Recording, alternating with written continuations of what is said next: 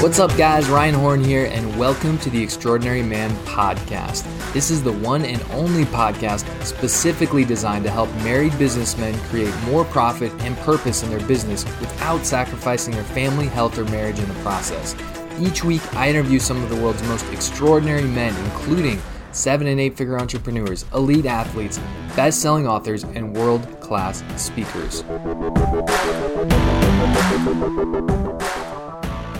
Today, I'm going to be interviewing Shaun Harper. Shaun is a former NFL offensive lineman who played a total of 7 seasons with the Rams, the Oilers, the Colts, and NFL Europe. Since 2004, he has owned and operates American Services and Protection, a multi-million-dollar security services firm headquartered in Columbus, Ohio. His journey from the grit and sweat of the NFL locker room to the corporate culture of the boardroom proved that he could win in both worlds by using many of the same principles and strategies. Shaun, welcome to the show. It is so great to have you on. How are you doing today? Welcome. You know what? I'm doing wonderful. This is an absolute blessing. I said the word welcome because, man, this is, honestly, to be able to share my entire story is rare. And what I'm talking about is not only, the sports life, the professional life, but, if I cross over into faith, I won't get censored and shot down with a missile. So this is great. Let's win. Awesome. Yeah, I'm excited to hear. I've heard bits and pieces of your story. I know you have an amazing one, and you're a very accomplished and incredible speaker. So, I'm just going to let you take it away. Tell us your story. Well, from the top, I played, as you mentioned, 7 years professional football with the Rams, the Colts, a little bit with Houston, not much, and over in NFL Europe. Had an amazing time, blocked for some great running backs and quarterbacks. And I just saw so much in that life. And I owe a lot to football. I owe a lot to the National Football League. They have been a huge blessing. But the misconception is that, when you have a professional football athlete make it to that level, obviously, he was, from the womb, an amazing athlete, right? An actual amazing person, and nothing could be further than the truth. I had the most unlikely story to make it to the professional ranks, starting off with, an actual single parent setting, documented with 4 to 5 learning disabilities, repeating the first grade, being kicked out of 2 schools for disciplinary issues, stuttered my entire life, graduating with a 1.62 cumulative GPA, 9 on my ACT. And you're saying to yourself, well, what does that have to do with professional sports? Well, to make it to the NFL, 95 to 99% of all athletes go through college. And college was a huge obstacle. Talent-wise, I wasn't even honorable mention all conference.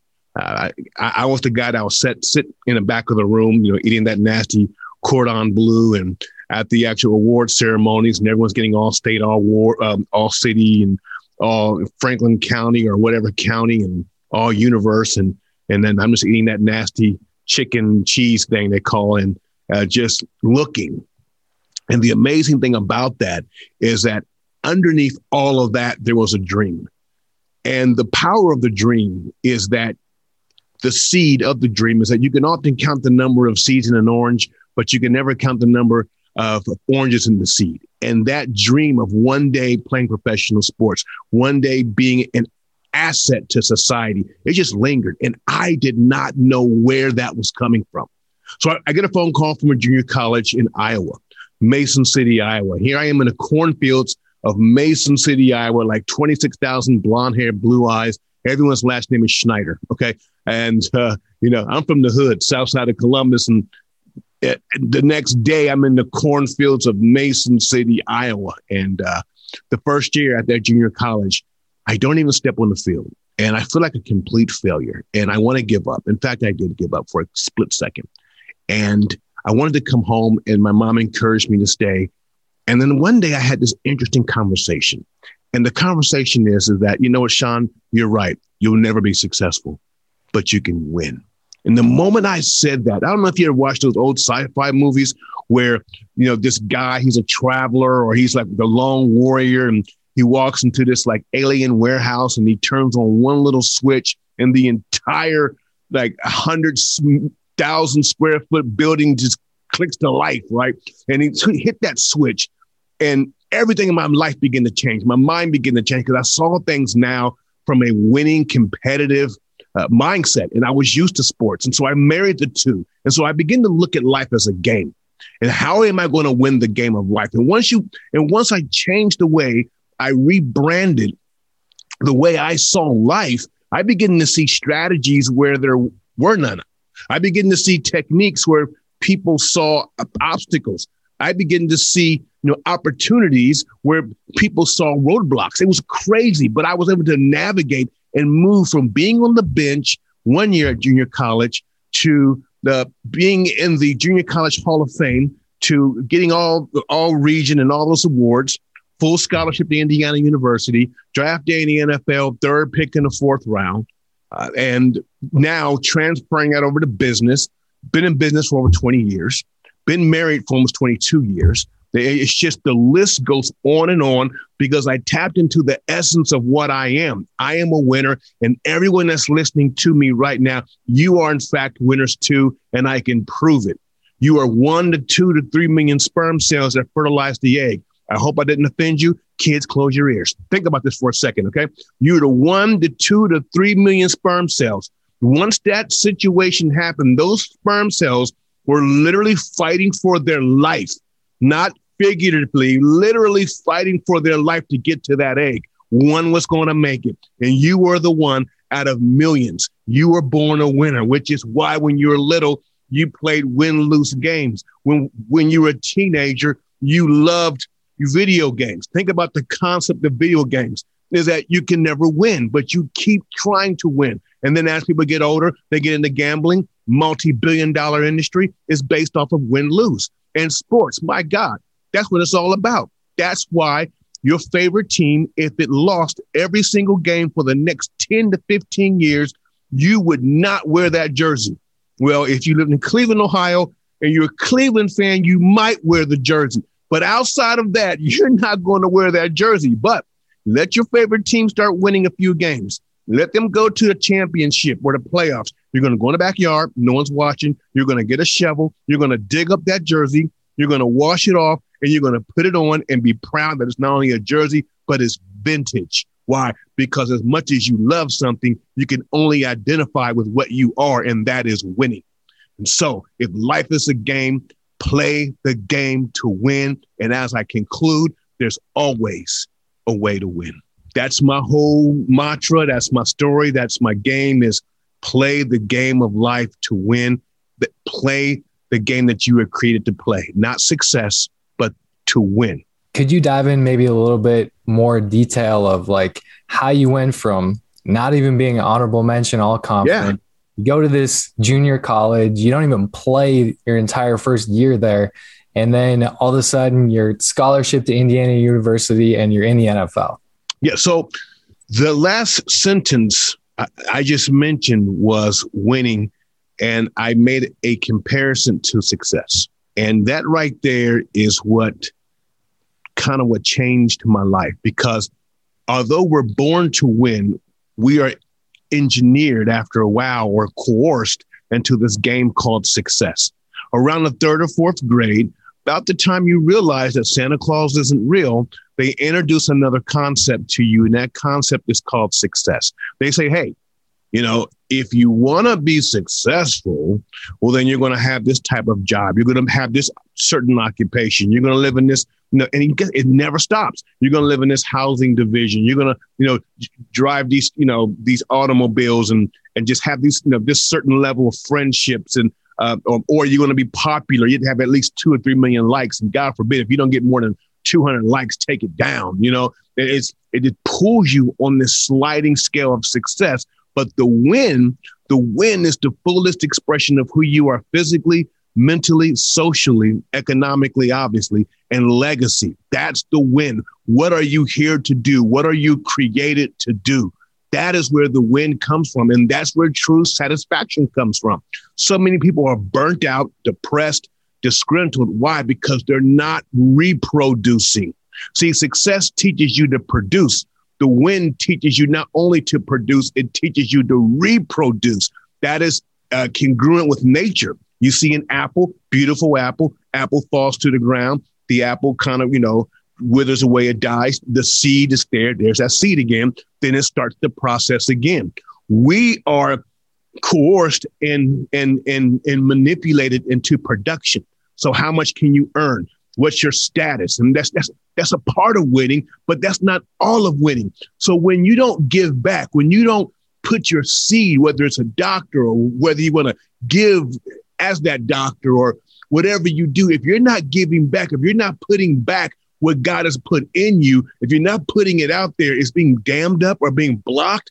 That leads to oppression and depression because there's not a fullest expression of who you are. So winners not only produce, they reproduce. And by the way, since I mentioned God, so many people will miss it in life. Listen to this. So many people will miss it in life because God didn't call you to be successful. God called you to win. And that is, man, that is so prevalent throughout the Bible. One case comes to mind is look at John the Baptist. I mean, according to, the success model, I don't know if John the Baptist would be that successful. He was in the desert. He had horrible clothes. He ate locusts. No one liked him. He wasn't popular. He's in prison and he gets his head cut off. Right. Wow. Was that a successful life?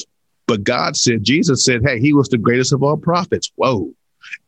You see that so many times, even in Hebrews, where people died without fulfilling the purpose. You can't get that confused because God didn't call your image success. God called your identity the win. Don't get caught up in that. That's good stuff. Such good stuff. So now that you brought that up, I would love to hear, maybe you could tell us a little bit about your faith journey and the role that has played in your success.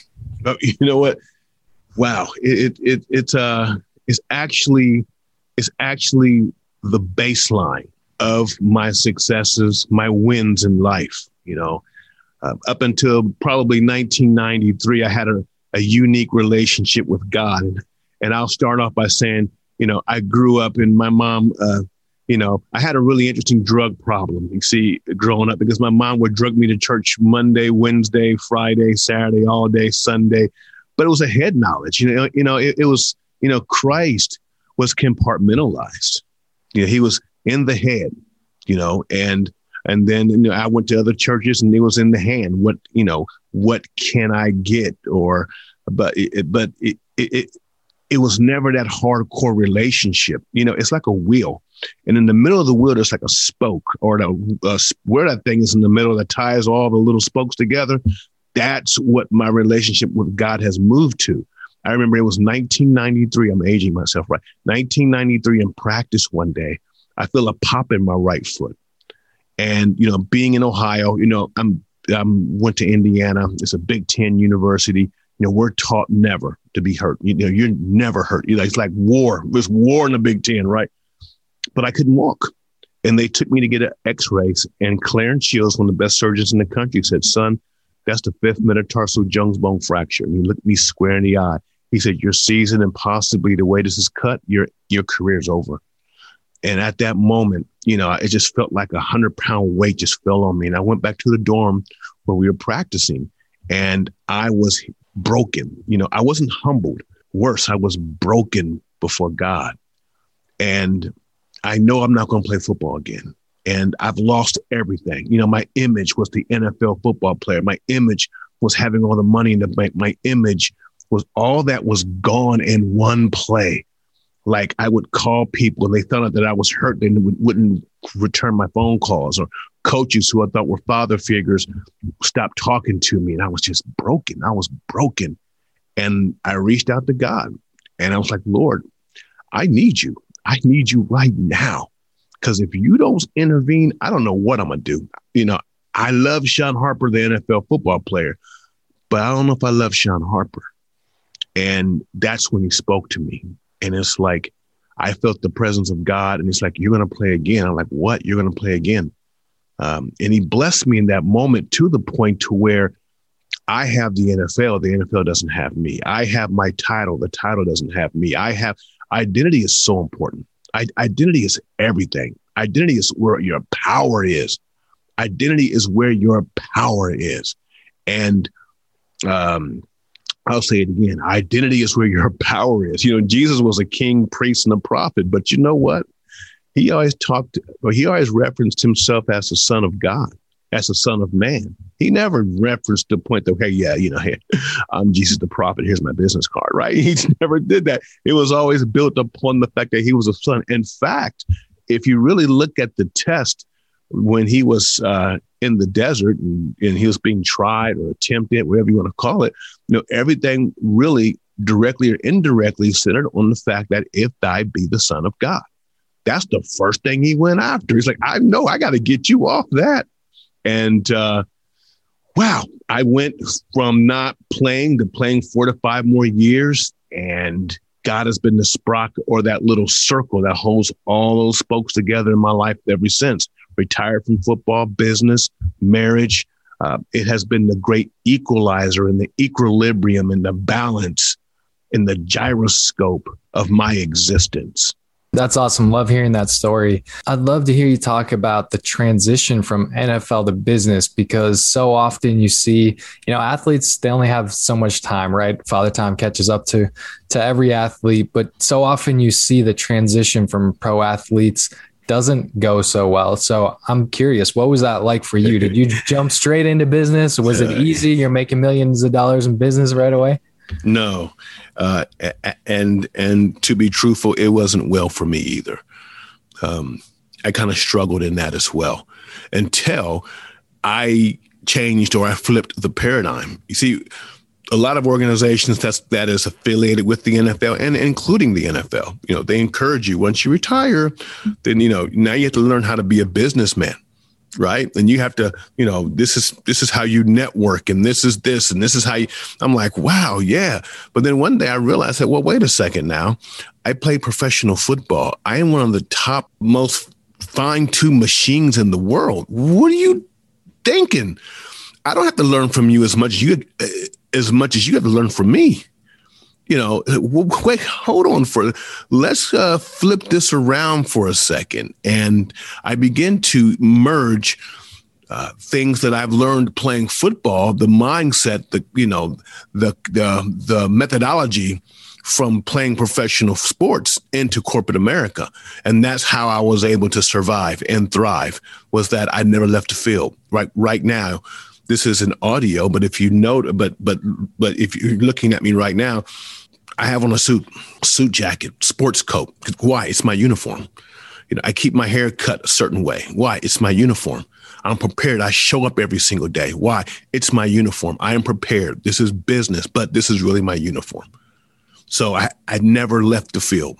It's that competitive. In the NFL and in business, I'm sure you've been around a lot of great leaders. What does great leadership look like to you?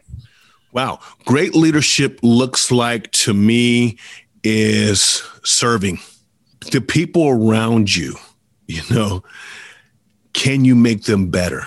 Do they perform better around you? Do they rise to the occasion? That's one of the knocks, and I'm about to get in trouble here, but yes, little trouble's good.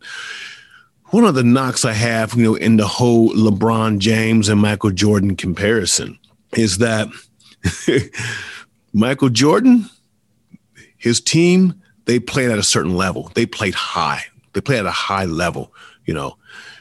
LeBron is just, in my opinion, you know, all these guys working together. Jordan's team, they worked as one.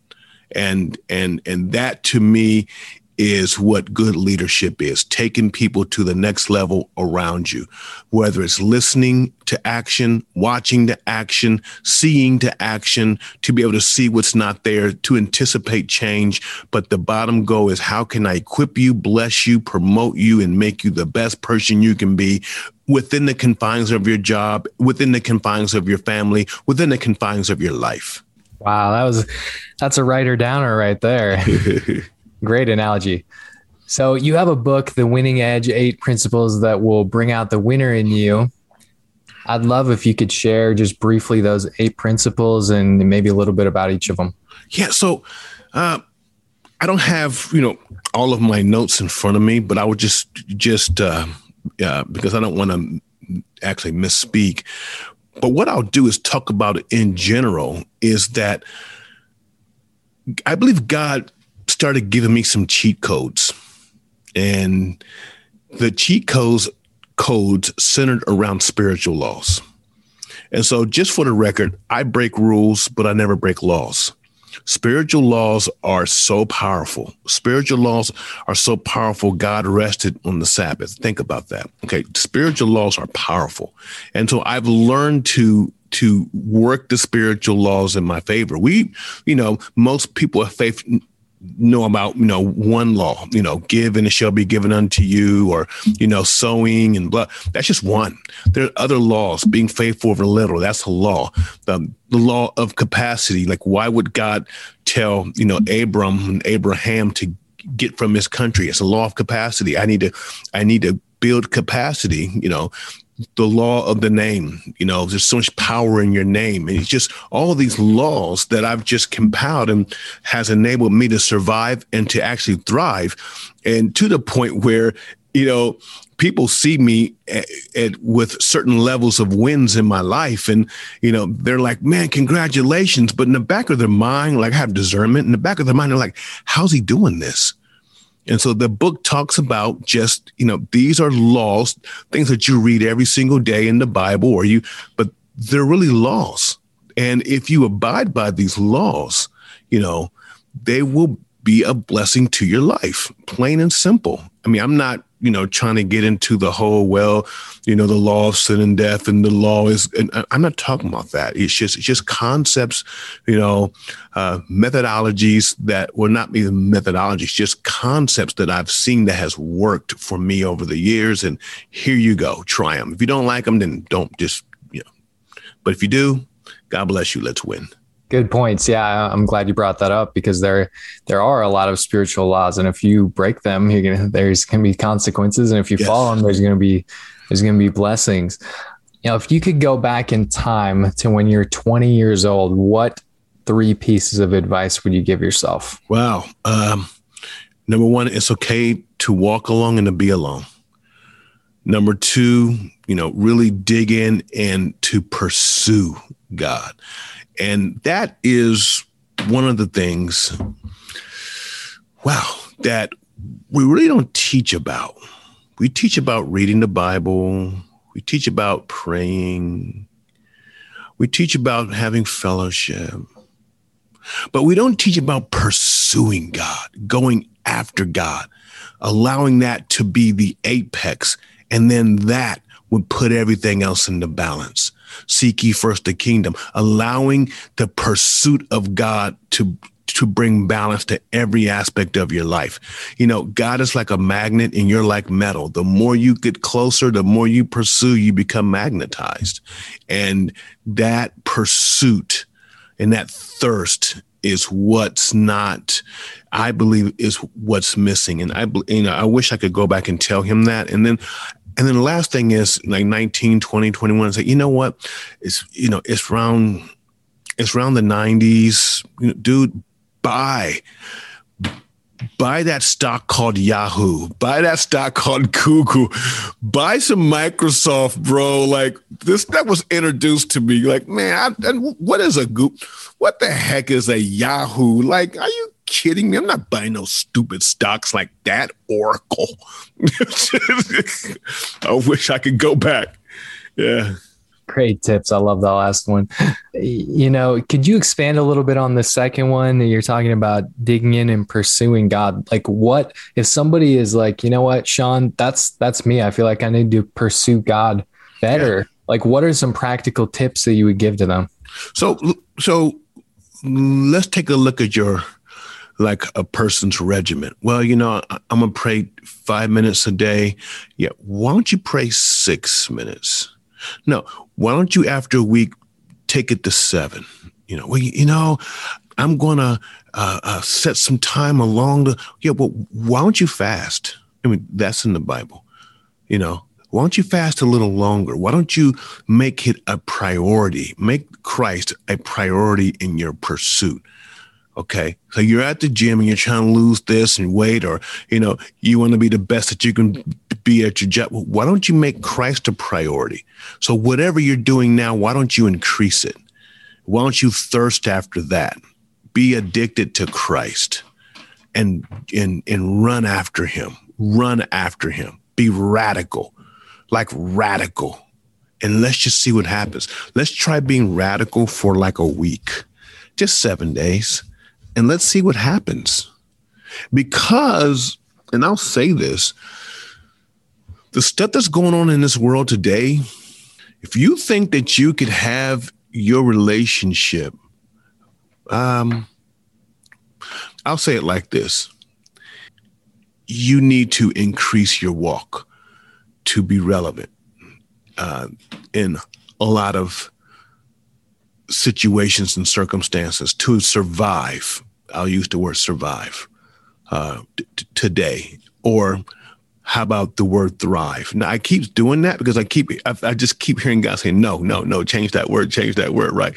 So I'll say it for myself. I have increased my pursuit and it has helped me immensely in today's climate. I've gone through the death of my mother. I've gone through the death of my sister.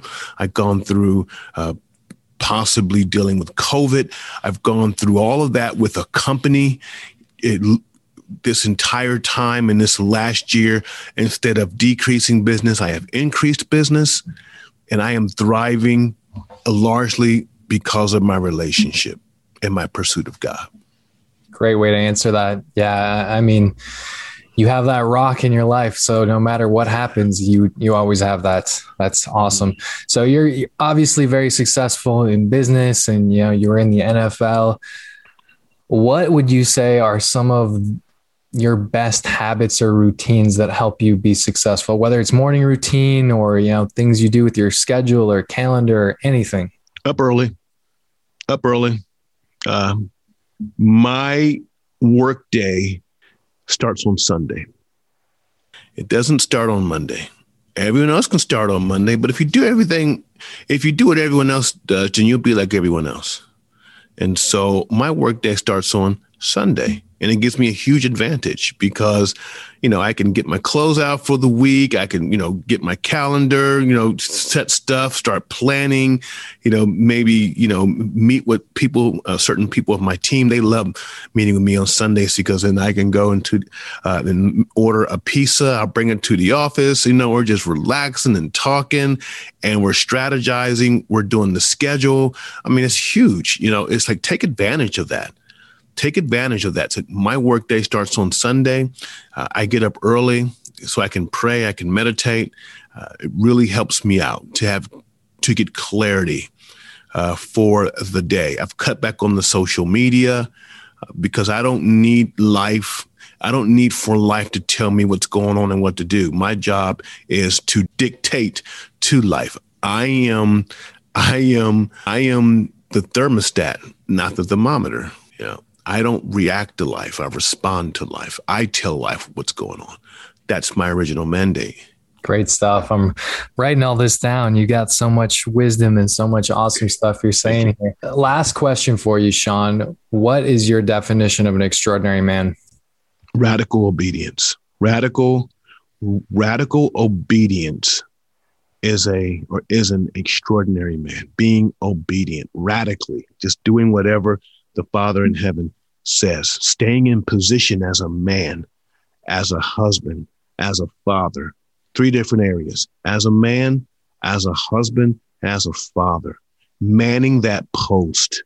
You are a hero. That is so huge.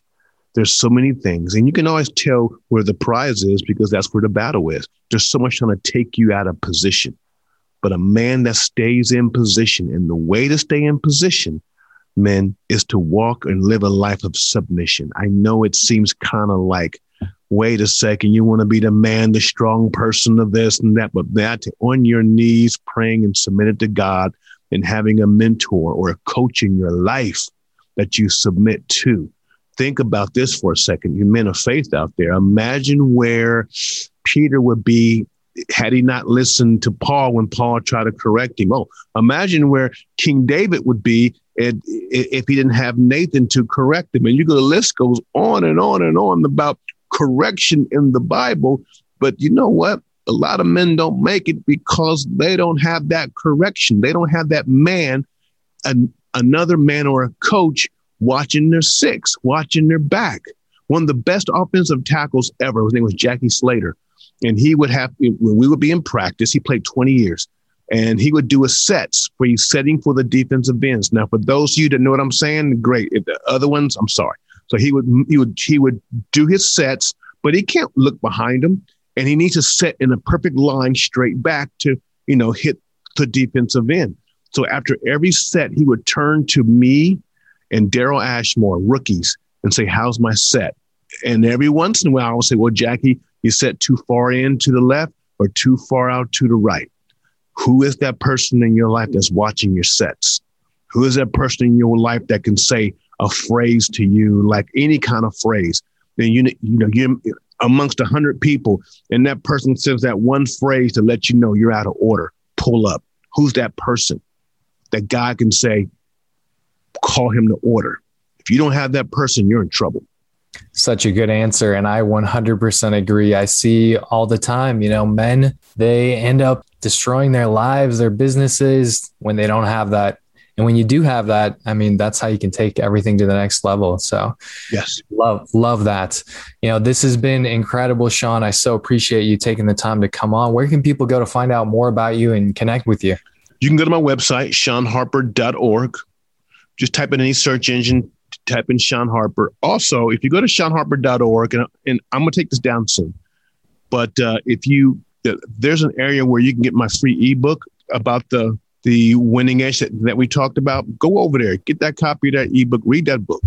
Okay. It is a huge blessing. Awesome. Yeah. Thank you so much. I will definitely make sure that website is in the show notes down below, and go check out the free ebook. Sean, this has been an absolute pleasure. Thank you so much for taking the time to come on the show. All right. Thank you. Be blessed. Take care. Guys, thanks so much for joining me on another episode of the Extraordinary Man podcast. Do you want a free one-on-one business accelerator coaching call with me personally? Go to aoemen.simplecast.com and click on the free coaching tab at the top. I've specifically set aside 5 spots for listeners of this episode, and they're available on a first-come, first-served basis. Again, to take advantage of this exclusive and limited time offer, go to aoemen.simplecast.com now. Until next time, remember to go out there and become the man you were created to be. I'll see you on the next episode.